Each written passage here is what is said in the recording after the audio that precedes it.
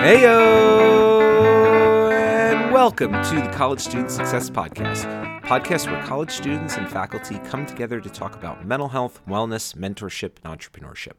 Together, we set and achieve goals for ourselves to get us where we want to be. I am your host, Derek Malinzak, and this is episode 107 of the podcast.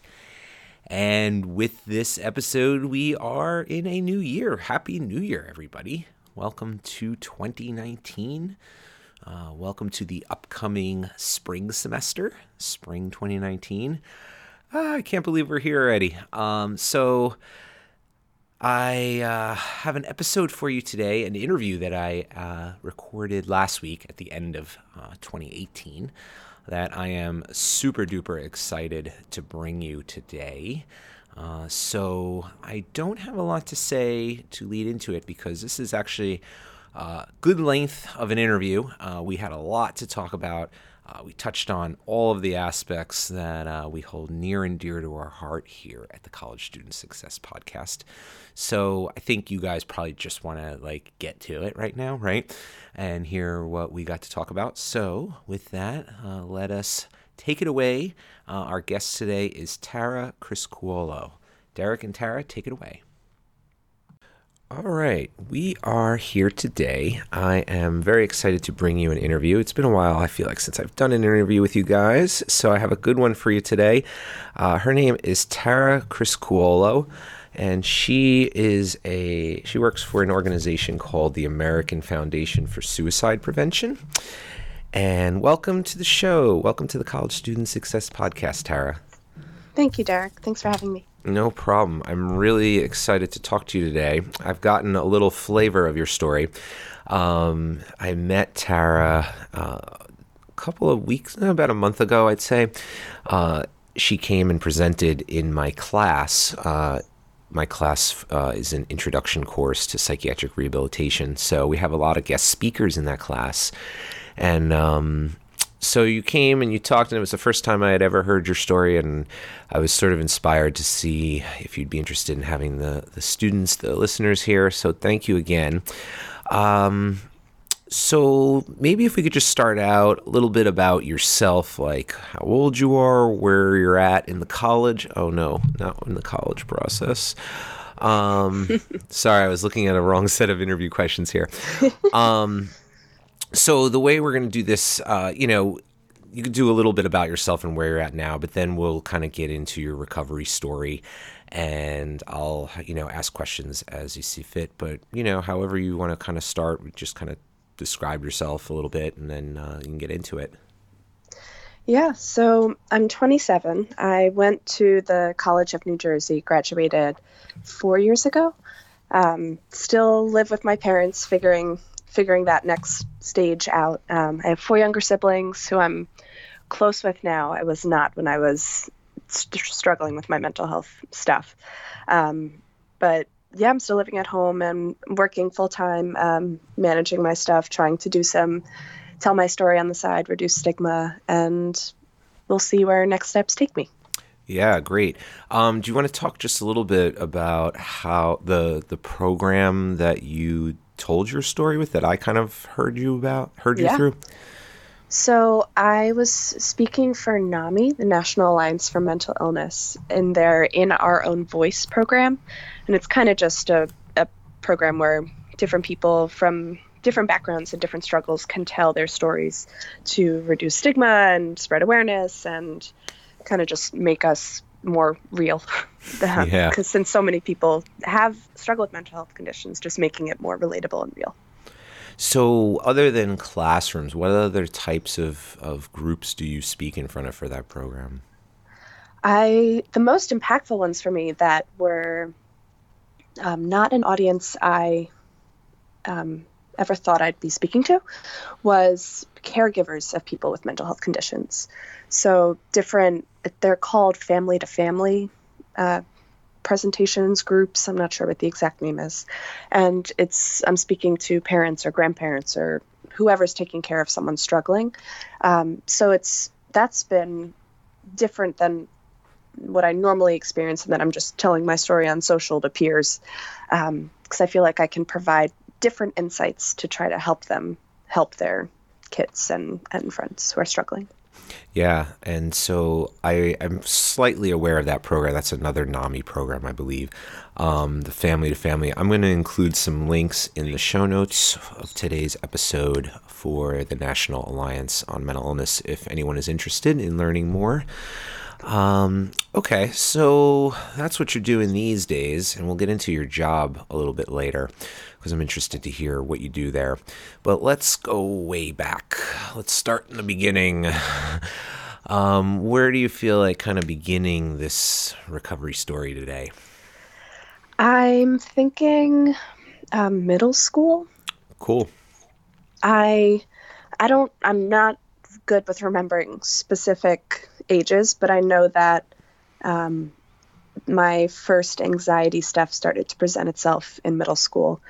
And I'm one of five, and I'm the oldest, and I was always the wimpy one of us kids, or that's what I perceived myself to be, and my parents said I was lovingly, but stung a little bit. Yeah. So we leaned on my sister for the brave stuff instead of me, and I remember having my first panic attack when I was 14. I've played tennis for 20-ish years now, so I've been playing for a long time. And I was in the finals of a tennis match and couldn't stop shaking or crying and had no idea what was happening because that had never happened before in tennis.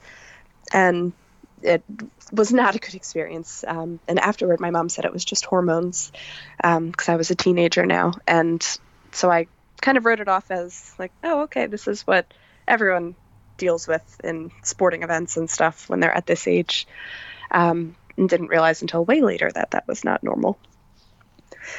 But yeah, so in high school, the anxiety was still there. It very much impacted my relationship with everything, with school, with my expectations for myself in school and in tennis, and just in general life. I had very high expectations for myself. And I started experiencing depressive episodes, and they would be all consuming because I wouldn't feel my feelings, and I would let stuff build up that bothered me until it kind of overflowed and I couldn't keep it down anymore. And it would kind of take over me, and I'd be crying in my room, locking the door, very much isolating. And my way to deal with that was to just end the night, to go to sleep, and then it would be better in the morning. So I wasn't dealing with it. I was just trying to like shuffle it along, like, come on, we got to get back to being productive and stuff. Like, so again, I thought that was normal. I would joke about them with friends. I started feeling in sophomore year, I started feeling self-conscious about my body for the first time. Started yo-yo diets. I changed my look to artsy so I could wear baggier clothing to hide myself. And artsy was a really loose term. It meant like flowy shirts and a scarf, and that was that. But it was based in embarrassment and shame.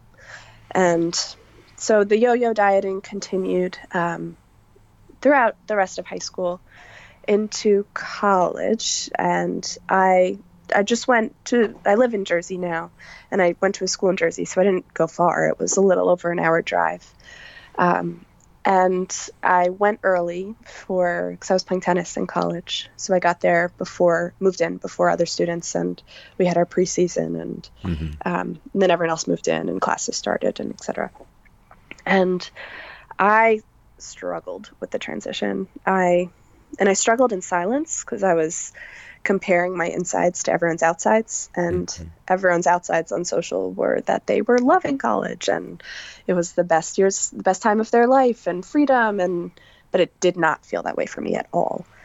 So you went straight from high school to college? Yeah, I didn't take time off. Yeah. And I imagine it was probably like the expectation all along, like there wasn't any doubt you were going to college. Absolutely. Yeah. I had in my head that it was a bit of a failure if you had to take time off or if you didn't go. And so I I just went because that was what I was supposed to do. Yeah, no, I was the same way. You know, it was always just like the expectation since as early as I can remember having memories. You know, you're going to college, and so I think that kind of like that's just this like undue pressure on kids, you know, and in adolescence. It's like I don't believe that anymore. Yeah. It's not for everybody. And I try to talk about it because there are college students listening right now that probably feel like, you know what, I don't really know if this is for me, you know, and that's sometimes a message that I give is just like, it's okay if it's not, you know, and I understand that pressure and can relate to it. So, all right. So you go away and I guess having tennis as a focus is good in a way. 'Cause like, you know, I don't know, it seemed like you had a reason to be there, even if you were unsure, Right. like career wise. What were you thinking for your career that early on? I was a communications major from the beginning, but I had different minors throughout, and so I was just figuring it out. I wasn't Yeah. sure, but Yeah. tennis was great in that it automatically gave me a group of women that I was around with and could form friendships with. Yeah. So that it helped me in that way, and it was a network for me to immediately be a part of, and when you play a college sport, you get I don't know what the right word is, but not royalties. That's not right. You get like extra props. So I felt good about myself because I was playing a college sport, even though I was miserable. Yeah, you get little perks probably on campus. Yeah. And it's a valued social role. It's a nice thing to be able to tell other people. So Yes. yeah, great.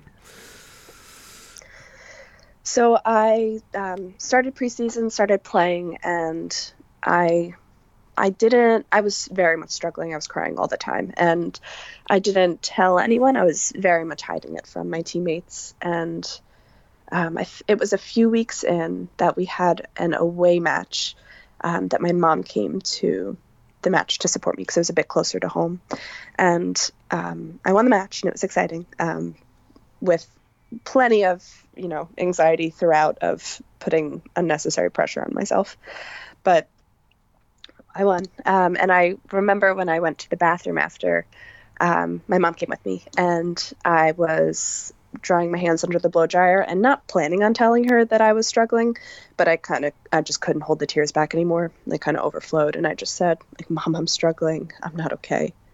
And that was important in that it was the first time I voiced it, that I was not okay. Something was wrong. Unfortunately, it got worse before it got better, but I did have my mom on my side. Yeah. And we started talking all the time, and we would text throughout the day, and I would call her most nights crying. And it wasn't getting better, but I did still feel like I had someone I could turn to and tell. She recommended that I see a counselor on campus. And I did. I didn't have a good experience, but I also think that it was a man, and I have only seen women since then, and I like seeing women because they can relate to me more. But he was also, I guess, an intern, so he wasn't experienced, and it didn't work out. But now where I am, I know that not every therapist or counselor will work out for everyone. So you gotta, not date around, but you gotta try out different therapists and counselors. And I didn't have that concept at that time. So I just wrote off counseling after that experience.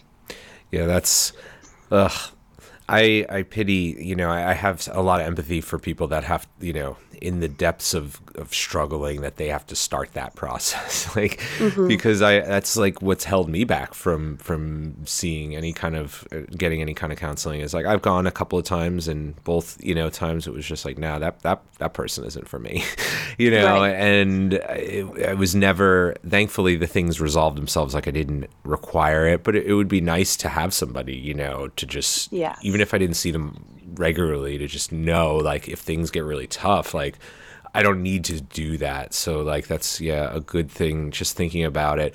Maybe it's a good thing to do, like, when you're slightly, this is, optimal, but thinking about like wellness and recovery action plans, RAP plans, or, wellness plans.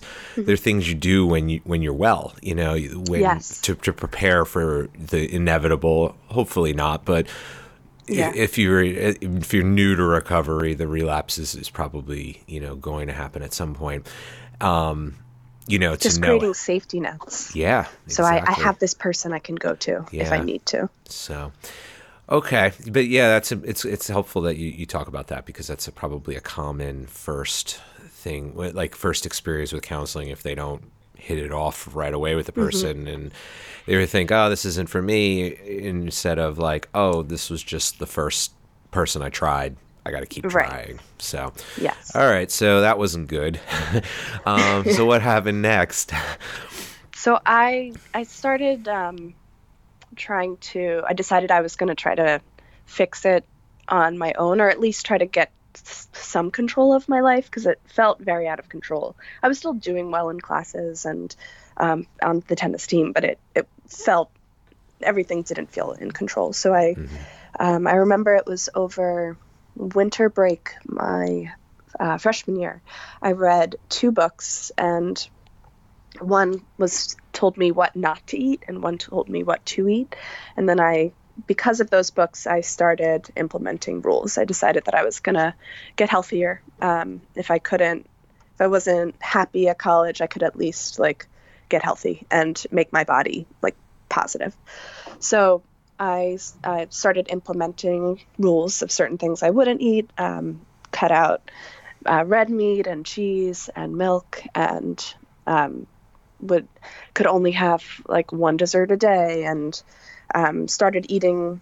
It got worse and worse, but started eating the same general foods for each meal, and had to eat within specific time frames. And it was all with good intentions. It was all, I read somewhere that the body needs food every 3 to 4 hours to process it and digest it best, and not before, else you'll overload it. And to also do smaller meals instead of like 3 big meals. So in the spirit of trying to do good things for my body, those became hardwired rules that I had to follow. And it ended up catapulting into orthorexia, which is restriction of healthy foods. So restricting the type of food instead of overall foods. So it came from good intentions, and it very much ties into the stuff in our society with, quote unquote, clean eating and all that. But it just snowballed for me, because I needed something to ground me. So it wasn't about the food. It was, which I've learned, eating disorders aren't about the food. They're a coping mechanism for other things that are going wrong in your life. Yeah. So I call my eating disorder Ed, because it's easier for me to differentiate myself. And, there's this thing in my head that was, had all these rules, and, now I can see that they're ridiculous and harmful. So it's easier to be able to separate and to dialogue, healthy Tara versus Ed if I need to. I've had I interviewed somebody else with an eating disorder, this woman, Kristen, and I believe you talked about it this way in the classroom presentation, but maybe I'm wrong. But this woman, Kristen, that I interviewed, does a podcast where she interviews other people that have eating disorders, and they tell their stories. And I've listened to her podcast, and everybody seems to describe the circumstances that are in place for somebody to develop an eating disorder as like this perfect storm. Things coming together, transition to college, being in a new environment, the underlying self-confidence issues leading up. Can you talk a little bit more about that? Yeah, absolutely. That is exactly what they called it in the program I ended up going to, the perfect storm of triggers. And I've learned that it's environmental stuff, biological, and psychological. So when stuff ticks from those 3 columns, that's when an eating disorder will develop. So, for me, it was biological stuff. So what did it run in my family? And no one had, but Later, I found out that my sister also struggled with an eating disorder. I didn't know that at the time. So it's in my family. And then psychological, I had these anxiety and depression issues for a long time, and was internalized to being a wimp, and had self-esteem issues and bad body image. And then environmental was the transition to college, which was the big thing, the big different thing that The kind of major swept it. trigger, Yeah. Everything else was sort of underlying, and that was sort of what put it in motion. Put it over. Yeah. Yeah. Yeah, that is, it's remarkable how everybody seems to describe it in the exact same way. Okay, so the you're trying to control the mental health symptoms, and now you got this eating disorder. Yeah. So now what's going on for you? It took over my life before, and without me realizing or I guess consenting for it to. Food either became good or bad. I was very much bound by the rules I'd created for myself. I began working as a server, so I began working in the food industry and wouldn't allow myself to eat most of the food there. There were times when I wasn't cleared to play tennis because my heart rate was too slow or my weight was too low. But I would be on doing cardio at the gym anyway, because I didn't think nothing was wrong with me. I was obsessed with food, and that I would watch food shows all the time, like Cupcake Wars and Carlo's Bakery. And now I have no interest in those shows just because I feed myself, so I don't need to get, food from outside resources anymore. I did photography projects. I was a photography minor, so I did a couple of photography projects on the eating disorder without saying that that's what it was on. I did a psych paper because I was a psych minor for a little. So I did a psych paper on the relationship between perfectionist tendencies and anorexia and development of anorexia. And again, did not say that this was me that I was writing about. It was this idea. Yeah. Who else would have that idea, though? When you think about it. Exactly. Yeah.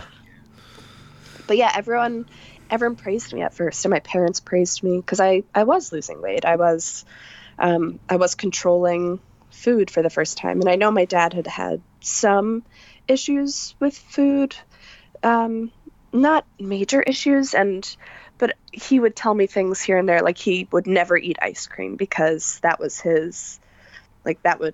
that was too much for his body to handle. And he worked out every day, and just little things here and there. But my mom actually since told me that she and my dad had a conversation early on when they first had me that there was going to be no talk of dieting or anything in our house because my mom didn't want any of the kids to struggle with stuff. And then, of course, I end up in this full-blown eating disorder anyway. But everyone was praising me. Yeah, it's probably not enough thinking about it in retrospect, that, just avoiding the topic in the house is not going to, shield you from those outside societal pressures. It's just so prevalent in everywhere you look. So I can respect your parents' intentions totally, because I have a 6-year-old, I try and do similar things. I definitely do. But I also recognize you do your best, but when they're out there every time else, not in the house, you can't control everything, or even just, on TV or wherever. So, okay. What's going on? It seems like it's getting worse now. So it's getting worse. Yeah. And I guess the rock bottom for my parents when they kind of realized that there was a problem was I ended up in the hospital unconscious after drinking too much at too low weight and on an empty stomach. And so my mom, they called my parents at 3 a.m, the hospital, and drove down. And my mom and I were actually, my mom brought it up recently because we were talking about, I think mental health journeys on Christmas. And she said that, when she was on the phone with the doctors, they said that they had stabilized me. And that was really hard for her to hear. So they drove up and I was fine. I made it, I made it out. But a few days later, when I was back out of the hospital, back in school, they met me for lunch at a Panera, and that was my intervention. I was eating my heavily modified meal, and they told me that they were going to stop financially supporting me in college and everything unless I went and started seeing a therapist. So that was the turning point. Yeah. And I wasn't remotely ready or open to getting better. I didn't think I was bad enough. I thought I was like, I didn't think I was bad enough, even though my hair was falling out and my nails were extremely brittle and I hadn't had my period in 2 years. But I was comparing again my insides to other people's outsides, and my body image and body dysmorphia was messed up. So I couldn't see, I guess, fully that, I was trying to be healthy, but I was killing myself by trying to be healthy. Yeah. So I started seeing this therapist, and love her today, but hated her in the beginning. And because I wasn't ready. I wasn't open-minded. They were forcing me to go. So I physically went, but I didn't mentally go. I didn't, my heart wasn't in it. They took me to see an eating disorder doctor at a hospital nearby. And I remember the first day she told us that 1/3 of people with an eating disorder die, 1/3 recover, and 1/3 live with the eating disorder. So I thought I would, quote unquote, successfully live with Ed forever. Even though it would not be successful if I was living with an eating disorder for my whole life. And I hated her too. I saw her as a threat. I saw everyone as a threat to the superpower that I had created. I finally felt like I had control around food and of myself. But so I saw everyone as they were just jealous. They were just trying to take this away from me. I had finally figured it out and they were trying to ruin it. So I very much had my barriers up to everyone. So obviously therapy did not work with me in that mindset. So my parents forced me to up to IOP, which is intensive outpatient program at the same hospital. And it was 2 days a week. It was 3 p.m. to 7 p.m. maybe, or so that people who were still at school and high school and middle school could come. So I was there there was a 13-year-old at the table and I was 20, and various ages in between. But I remember on my first day, I had to, when you got in, you relinquished your cell phone and your stuff, and you had to go in and we all ate a snack, and then we would do different group therapies and then dinner later on. And this was the first time I was ever forced to not use behaviors at a table where there were aides literally sitting and not letting you use behaviors. So I had to eat a corn muffin and a yogurt, and I lost my fucking shit.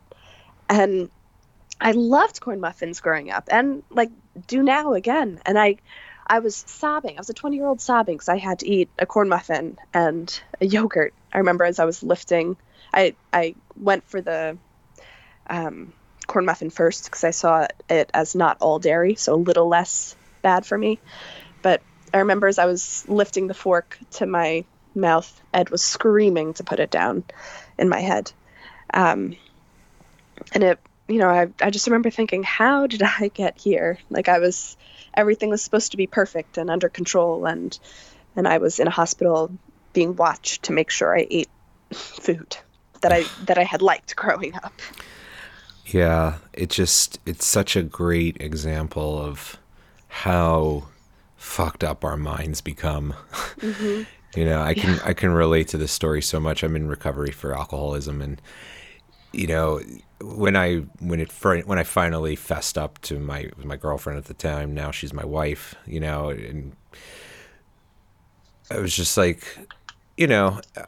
was into it. My heart was into it. And you said early on you wasn't, but I also kind of had that little feeling like you did, I'm going to be the person that, I need some time away, but I'm going to be the person that can eventually drink, Yeah. moderately, socially, and be okay with it. And it slowly crept back into my life after that initial, coming out and being in recovery.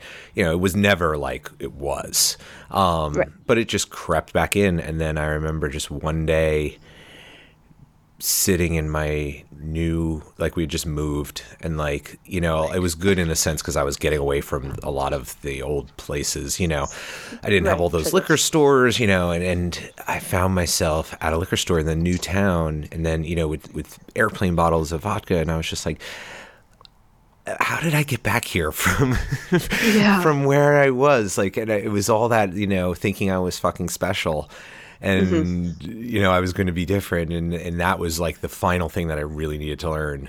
It sent me back to AA. It was like, nope, you're not special. You have to live your life, very differently than everyone else, and it does, and so it's totally different, but everybody's, the behaviors manifest in different ways, but the feelings are so similar. Absolutely. Yeah. All right. So, but you ate your corn muffin. I did. And well, all right. So, is this the worst point? Did things get worse from here, or was this the road upward? At this point? They did get worse. Yeah. I still wasn't in it. I wasn't ready. I knew that like my life wasn't normal and other people didn't live this way, but I still thought it had become my identifier. It was who I am, was the person who controlled food and exercise and just had control of her physical body. And I didn't know who I was outside that anymore. So I was scared to give that up. So I ended up, my parents upped me to PHP, so partial hospitalization program. And that was over winter break, I want to say sophomore year. Yes. And it was just for, in between the semester. So it was for 5 weeks. It was 5 or 6 days a week for 8 hours. So like a work day or a school day. And I wasn't there for myself. I was there because they were forcing me and holding money over my head. So I would abide by, the rules there, not mentally engage and not put effort into anything, but I would eat the foods I was required to eat. And then as soon as I would leave, I would use behaviors again. I would go to the gym or follow my dinner rules. And so it wasn't, working because I wasn't trying. Yeah. They ended up kicking me out because I wasn't trying. And the therapist there recommended that I go to residential, and I laughed at her because I didn't think I was bad enough. And so my parents let me stop treatment because they realized that I wasn't going to get better until I was ready, and that I was kind of not getting better to spite them because I was mad at them for trying to take this away from me. And it was a coping mechanism for me that I didn't know that at the time that that's what it was, but it was my identifier, it was my coping mechanism, and it was threatened by my parents and these people that they were forcing me to see. So I stopped treatment, went back to college. I was a junior. It was the same depressive episodes and anxiety all the time, and living by these food rules. I was a slave to Ed. I remember I would be sitting in my room counting down the minutes until I'd be allowed to eat the food that I'd put on a plate in front of me, because I was only allowed to eat certain times. And, I had my friendships were, I didn't have many friends because I wasn't present in my life. And I had no relationship with my family at that point. And there was no specific turning point, but at some point in that semester, I was ready to try. I was ready to get better. I realized that other people don't live this way, and I gotta see if I can get out of it and see if I can try to live a better life, kind of. I didn't want to do it I was scared, but I didn't want it to be like this forever. And I was willing to just try to see if I could make a change. So my parents reached back out to the eating disorder doctor that I had first seen, and I had seen throughout. She was monitoring, heart and weight and blood pressure and everything throughout. And she recommended 5 residential places around the country, and 3 of them were in our insurance. And insurance was a whole other thing, dealing with treatment, but I'll get into that. And so I called each of those 3, and the one that was going to have a bed soon was in Oregon. So that was where I was going to go. I did the prep for leaving. There were different phone interviews and paperwork I had to fill out and insurance stuff that my parents had to file. And we were just waiting for the semester to end, and then I was going to go over the summer. So between junior and senior year of college. And then I had originally thought I wanted to work in fashion. So which is, a whole nother, it was very much tied to ed. But so I had to give up a fashion internship that I had gotten, and very much felt like a failure, and that was the summer that everyone had internships to hopefully get a job after they graduate. But I had to go to, rehab for not being able to eat like a normal person. So whatever I prepped, at that time, one of my tennis teammates and one of the few friends I had, kind of went downhill in her own thing. And I very much identified with her in that we were both high achievers, came from similar families and backgrounds, both from Jersey, but different. I hadn't known her before college. She was a year older than me. Same major, obviously played the same sport, just a lot of similarities. And she started having her own mental health issues, and she had never struggled before, and they kind of escalated and came out of nowhere. And, in hindsight, there are triggers for all or most mental health issues. But at the time, I didn't know much at all about. I was just wrapped up in my own life. I didn't know anything to look out for. But she kind of spiraled down, and she ended up taking her life. And I hugged her the morning that she did. I was going to be doing one of the eating disorder centered photography projects, taking photos at her house later, other tennis teammates, and said like, oh, I'll see you, like, I'll be at your house later, like maybe I'll see you, and hugged her. And then we parted ways, and I never saw her again. And I guess the ed was good in that it kind of protected me from that pain, and of her suicide. And I ended up dealing with it, but I didn't deal with it then. I didn't even process it really. She was missing for a while, and then they found her body right at the end of the semester. And so there was a funeral, which I went to, but I didn't even make it to her burial because Ed forced me to use behaviors because it had been 3 hours and it was time to eat. And it was one of my few and only friends being buried a 5-minute drive from my house, and I couldn't even make it there because my eating disorder, had to keep to a schedule. So that was very shitty, and I'm still dealing with the guilt. And part of the reason, and a lot of the reason why I work where I do today, is trying to make it up to her that I wasn't there when she needed me, and that I wasn't able to be a good friend to her in college because I was so wrapped up in my own shit that I wasn't present at all. Yeah. Wow. It was a lot. Yeah. I can't even imagine. So, how did things start to get better from there? So I went away to residential a few weeks later, and that was my first time being in treatment that I was kind of ready to try. And I didn't talk about it much when I was speaking to your class, so I'll touch on it a little bit. It very much felt like I was in a house there were 12 women, and men can be there too. It just happened to be 12 women at that time. And there were, therapists and dietitians and people who were admin who just dealt with insurance, and there was a chef and people who cleaned the house, and it was a whole production. And I was again out in Oregon. It felt like a combo between daycare and prison for adults. But we needed it.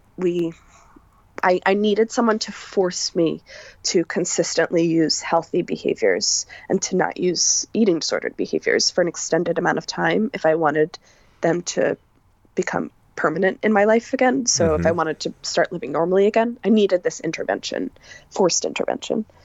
So I was living there. I was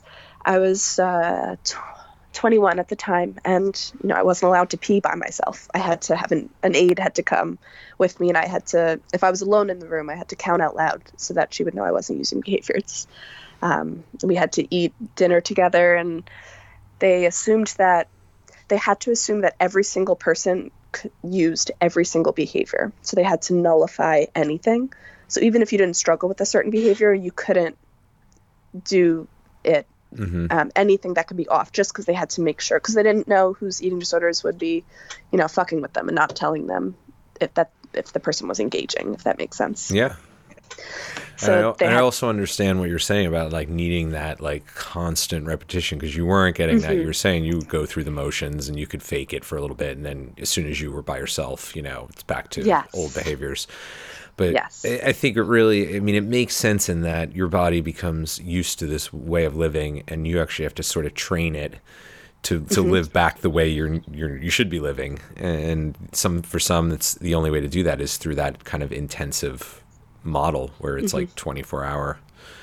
I'm sure it wasn't pleasant, but no, And looking back, I have such positive feelings towards it because it saved me. Yeah. But in the moment, it was hard, and I felt so depressed being there and being under this kind of supervision as an adult. And what also got to me was there were people, you had to be 18 years old to be there. That was the minimum age, but there was no maximum age. So at one point there was a woman who was in her 80s, and she was at a treatment center because she wasn't able to function as a normal adult, and her whole adulthood life had gone by, and she was a slave to this eating disorder. And that kind of shook me, that there were people in there who were so old. There were people in there who had kids or who couldn't have kids, or were married, or had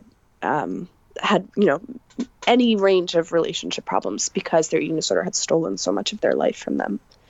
So that was very much a wake-up call to me, that I didn't want to be like this. I didn't want to have to come back, when I was older to still deal with this illness.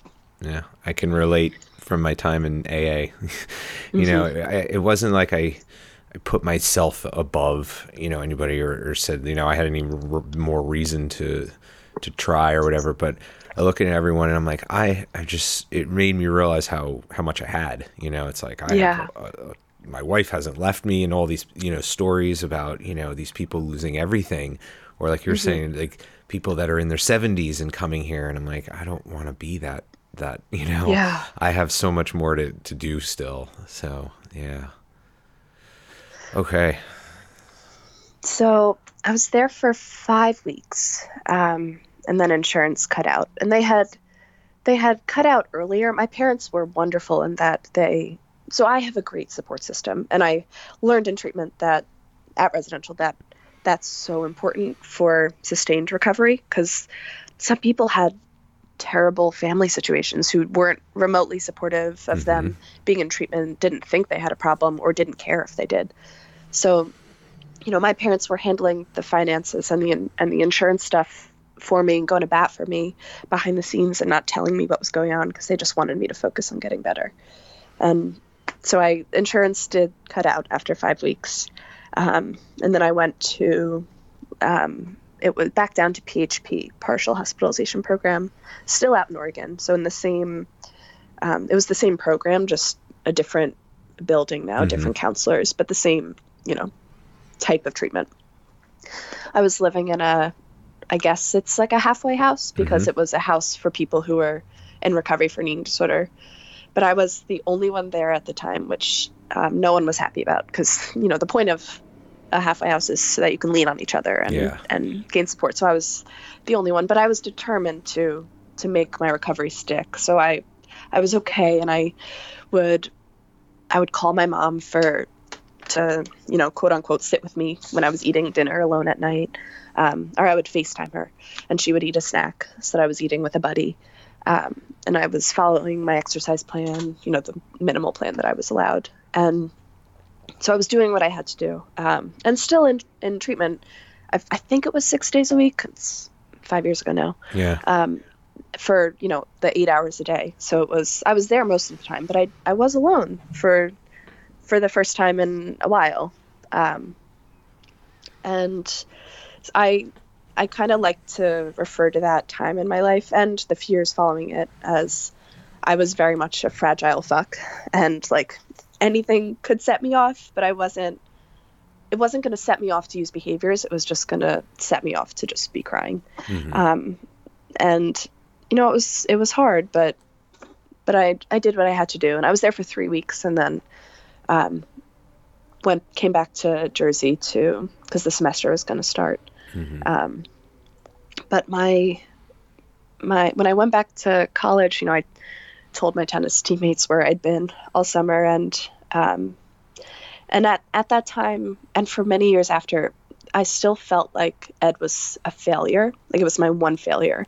I couldn't control this thing in my life. I had to go get help. I had to go to rehab for this thing, even though it's not really called rehab. But so I was crying when I was telling them, like, I'm going to be out of practice because I was, away all summer and being babysat. But I knew that when I got back, I had to recruit allies to help me keep up all the healthy coping mechanisms and activities and stuff that I had learned. So when I got back, I had to train my family and friends. So I was home I'll backtrack. I was home for like 2 weeks, I think, before I went back to school. So I had to train my family and friends how to support my recovery. So they had to adjust some language around me. There were no appearance compliments or comments at all. Ed would just distort them. If someone said that my skin looked good, Ed would say it was because I had eaten mostly vegan that day or hadn't eaten dessert that day or whatever. Yeah. And if someone said that I looked healthy when I got back from treatment, Ed would say, that means they think you look fat. So it was just no appearance comments. They were all off the table. And I asked people to not talk about food or exercising around me with relating to moral value. So no one was good if they ate a salad and bad if they ate, ice cream. Mm-hmm. No one was good if they went to the gym or bad if they didn't. I couldn't have the blaming and be around me, even if it wasn't about me. I couldn't handle it being around me. And I asked no one to shame themselves around me. And no one was shaming me, but I asked, because I have a good support system, but I asked no one to shame their own bodies around me, because Ed would immediately turn it around to me. If they're this, then you are this. Mm-hmm. I also asked little language things. I asked, used to call chips and stuff like that junk food. And my nutritionist tried to get me to get everyone to call them fun foods, but that was a little corny for me. So we switched to snack foods. Mm-hmm. So again, just removing moral value. Yeah. So what was your senior year like compared to the previous 3 then?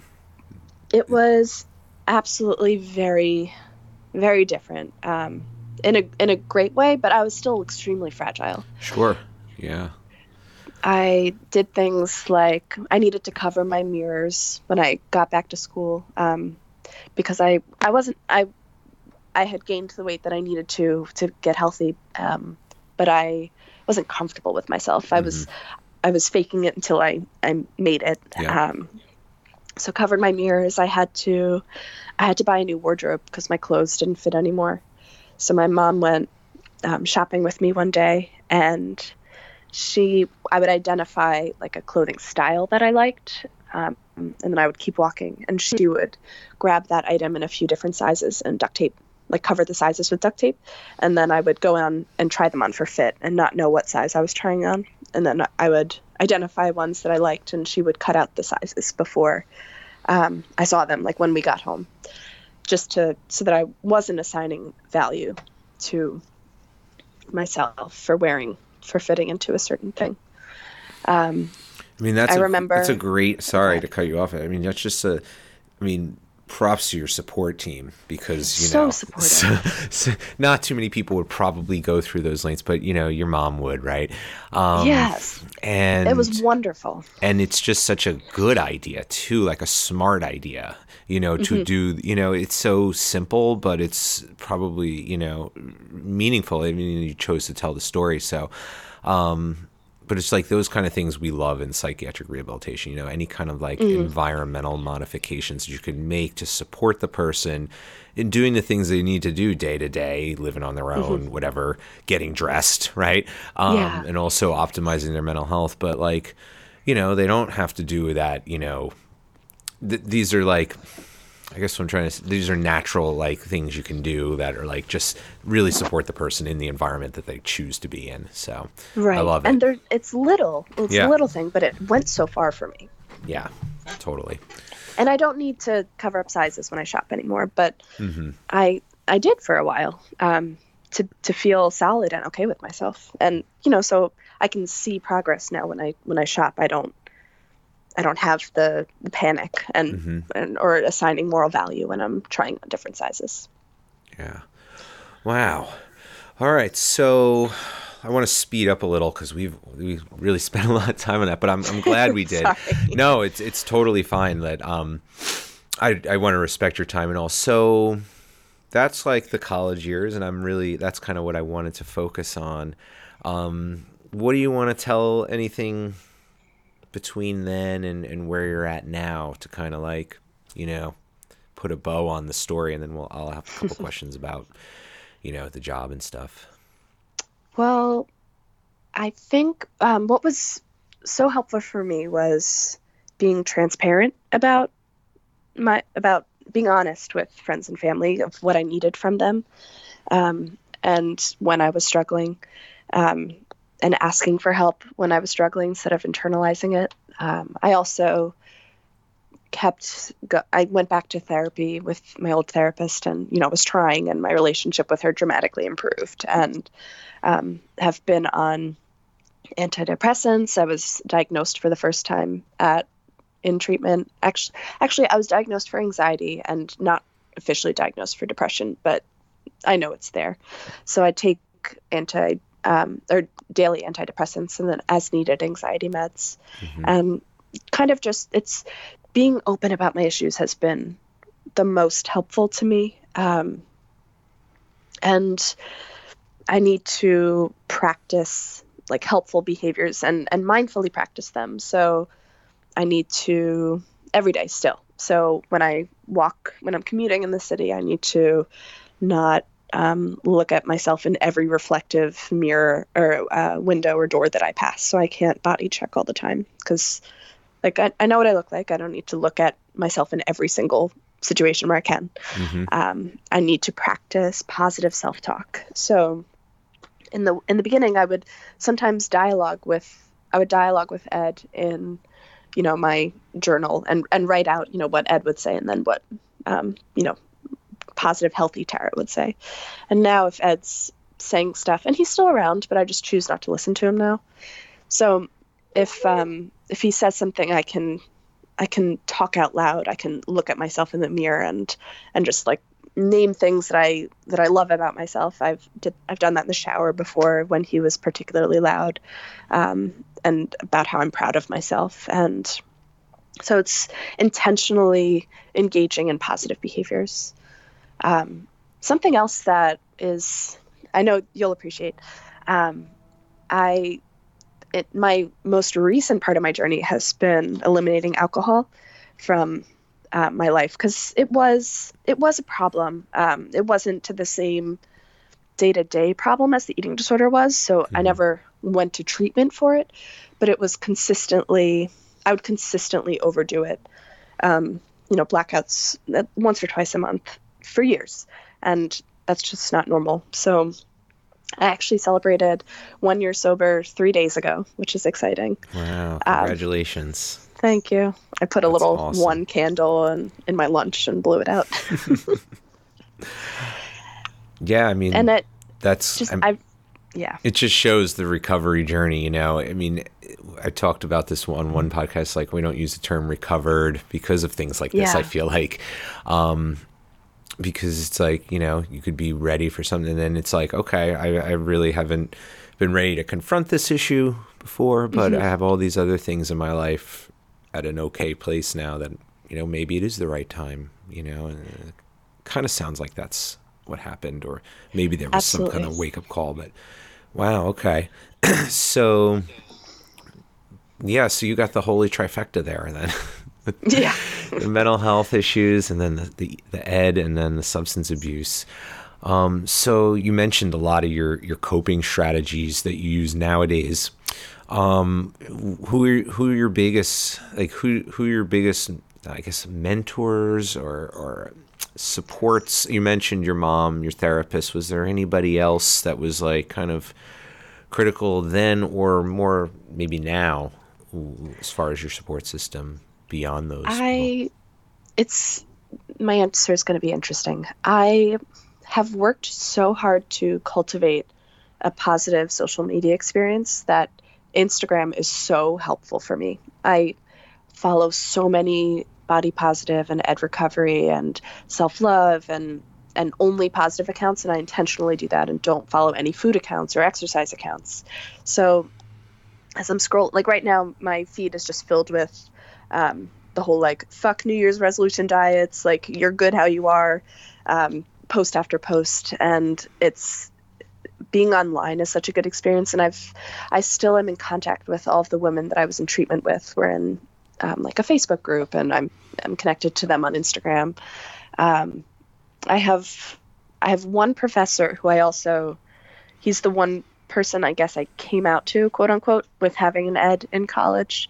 I wrote in a paper, and he was a communications professor.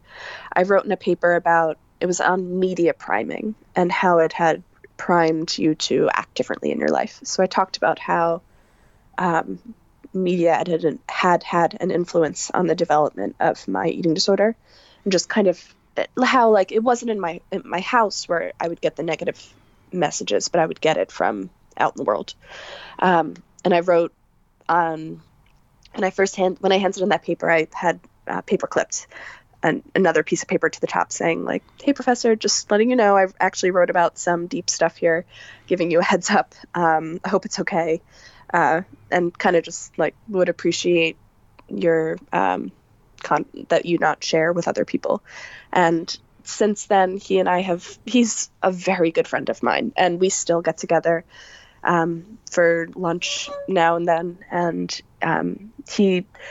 I didn't have classes with him the final semester of college, but I would go and like just hang out with him in his office, and he helped me through different anniversaries of my friend's suicide. So he's been a big influence, and we don't live by each other, and he doesn't fully know how to support me, but he's trying. So it's kind of just a few people who don't know how to support, but they're trying, and they're picking up my cues on how to support me. Yeah, that's great. I mean, that gives me, I like hearing that story as a faculty, as a teacher. I've had students like that, just like ones I've had connections with, and they've been normally ones, that have, shared intimate things, usually recovery related, because we tend to attract a lot of students in recovery to our program. Right. And, I mean, there's this like sort of like, oh, you have to be professional and, no personal relationships. And then it's like, but you're also humans, Yeah, and absolutely. I definitely have those kinds of, I've become Facebook friends with them, and, talk to them outside of, they've graduated all by now, but it's like, once that happens, I definitely, it's good to hear that happens. Mm-hmm. So tell me a little bit about your job now. How did you fall into working for the American Foundation for Suicide Prevention? So when I graduated, I very much didn't know what I wanted to, quote unquote, do with my life. And there was so much pressure immediately to know what you wanted to do and to have a job lined up. And I still was working in the restaurant industry, had a very different relationship with food by then because I was a year into recovery. So I just worked full time at the restaurant industry until I was ready to kind of start applying, and I was figuring out what I wanted to do.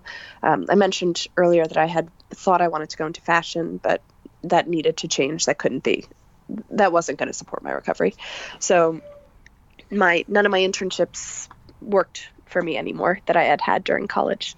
So I started volunteering at another organization called DoSomething.org, which is all about social change, getting young adults to engage in social change, and was there blind and was volunteering there and ended up getting a fellowship and then an internship. But I had reached out a few months earlier and blindly emailed someone who worked for the American Foundation for Suicide Prevention, and said it was a cold email and said, like, "Hi, my name is Tara. This is where I am in my life. I've graduated." I didn't talk about my eating disorder, but I did talk about the friend that I had lost in college to suicide, and so how I had, strong ties to this cause, and that I didn't see any openings on the website that fit me, but I wanted to just get my name on her radar, if she knew of anything coming up. And she kept in contact with me, and I interviewed for something. I didn't end up getting it, but then they brought me on part-time, and it was in the loss and healing department, which was tough. So I was a part-time assistant in the loss and healing department while I was also interning at the other company. And then I was kind of going to go wherever offered me the job first. And the VP of communications and marketing kind of grabbed me at AFSP. And a few months in, I was part-time for 3 months. And so yeah, my background at school was communications. I had a marketing minor, a photography minor. And so my skill set and knowledge base was in that field. And then I had also had the heart ties to suicide prevention. So I ended up working in the comms department, and it's the perfect job for me. I'm not going to stay there forever, but it's been the perfect first job. I love what I'm doing. So what I do is everything that leaves the organization that represents us goes through my boss and me, because we're the only, and I guess the VP, there's 3 of us who are in the marketing space. And whether it's, brochures or flyers or event advertisements, or like T-shirts and pins and buttons and wristbands, and so I call it the fun stuff that leaves the office, and it's the educational stuff, and just making sure everything looks and feels the same and has the same hopeful messaging. And what has been the biggest benefit, I guess, of the job for me is that and I didn't expect this, it has helped me become so much more comfortable being open about my issues. And I wouldn't even say that everyone, it's definitely a much better environment there than, the other places I've interned, but not everyone there was wildly open with their own stuff. Like, people would talk about it here and there, and people would openly say that, like, they had to leave early because they had to go to therapy and stuff, but no one was, telling their whole story left and right. So I feel I somehow got to the place where I could do that, and I've helped push the boundaries a bit at my job by doing that. And I no longer cry when I talk about Ed.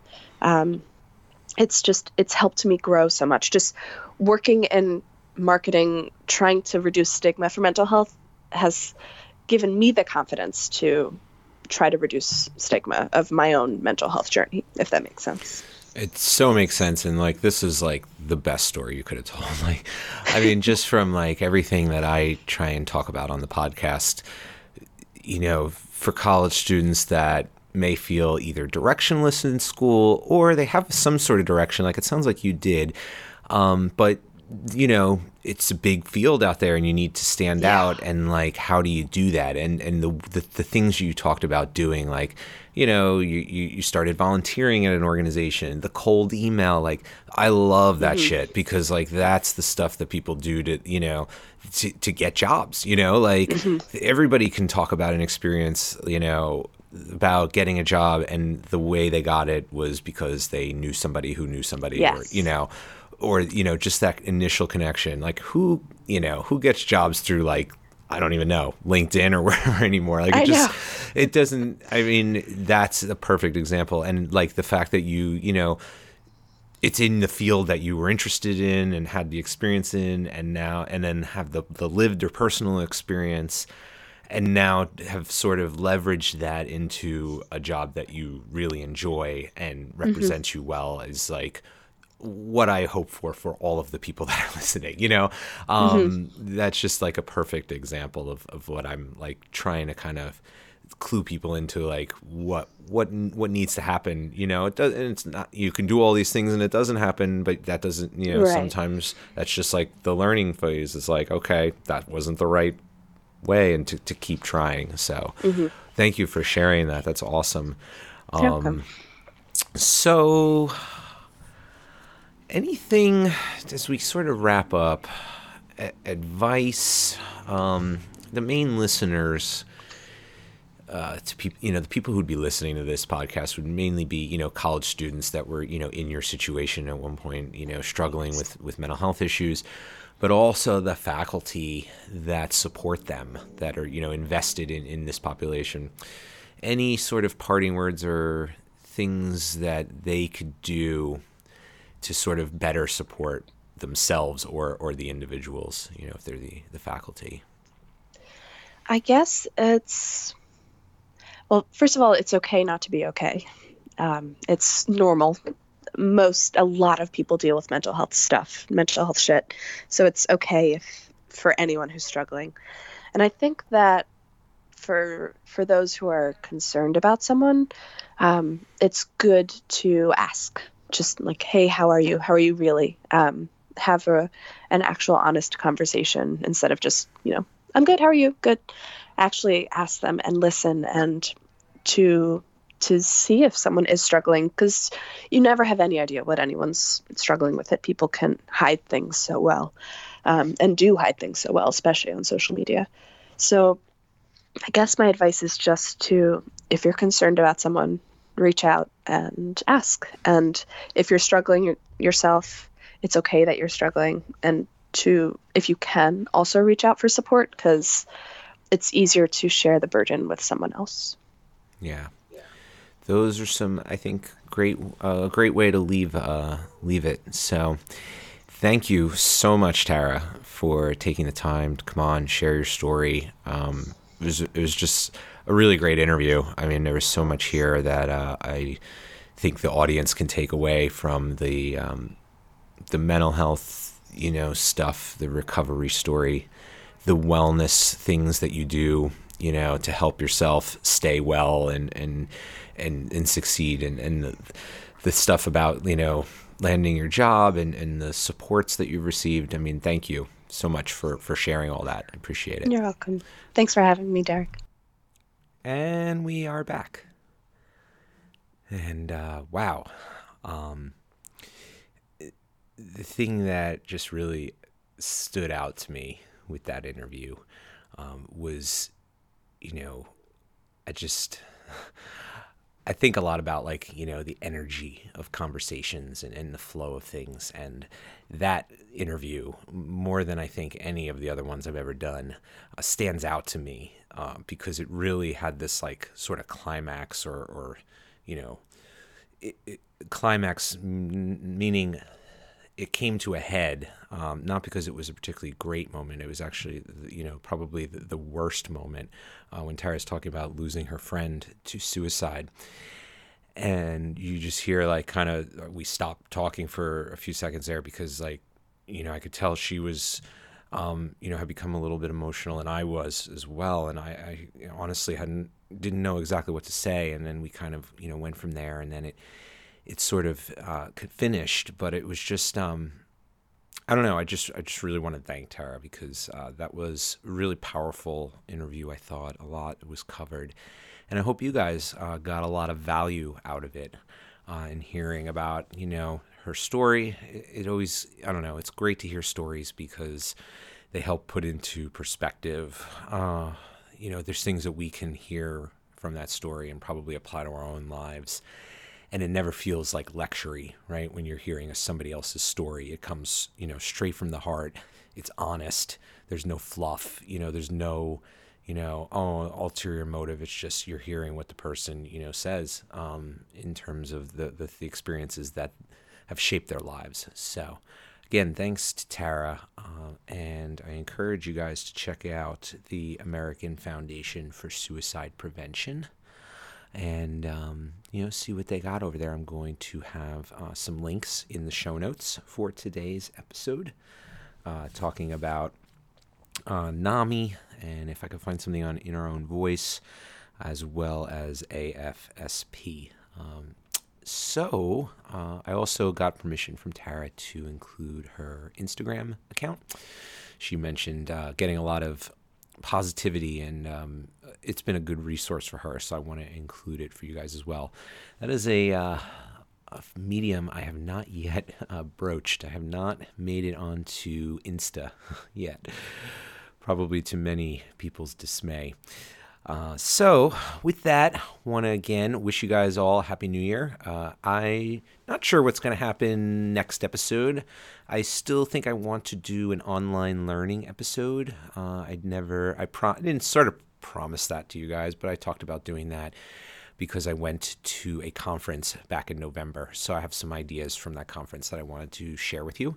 So look for some more coming up in 2019 as I become inspired, and as you guys send me topics or reach out, want to tell your story. I would love to hear it. So definitely reach out, collegestudentssuccesspodcast@gmail.com. Everybody have a great week, great month, great semester. I will be back. Take care. Peace.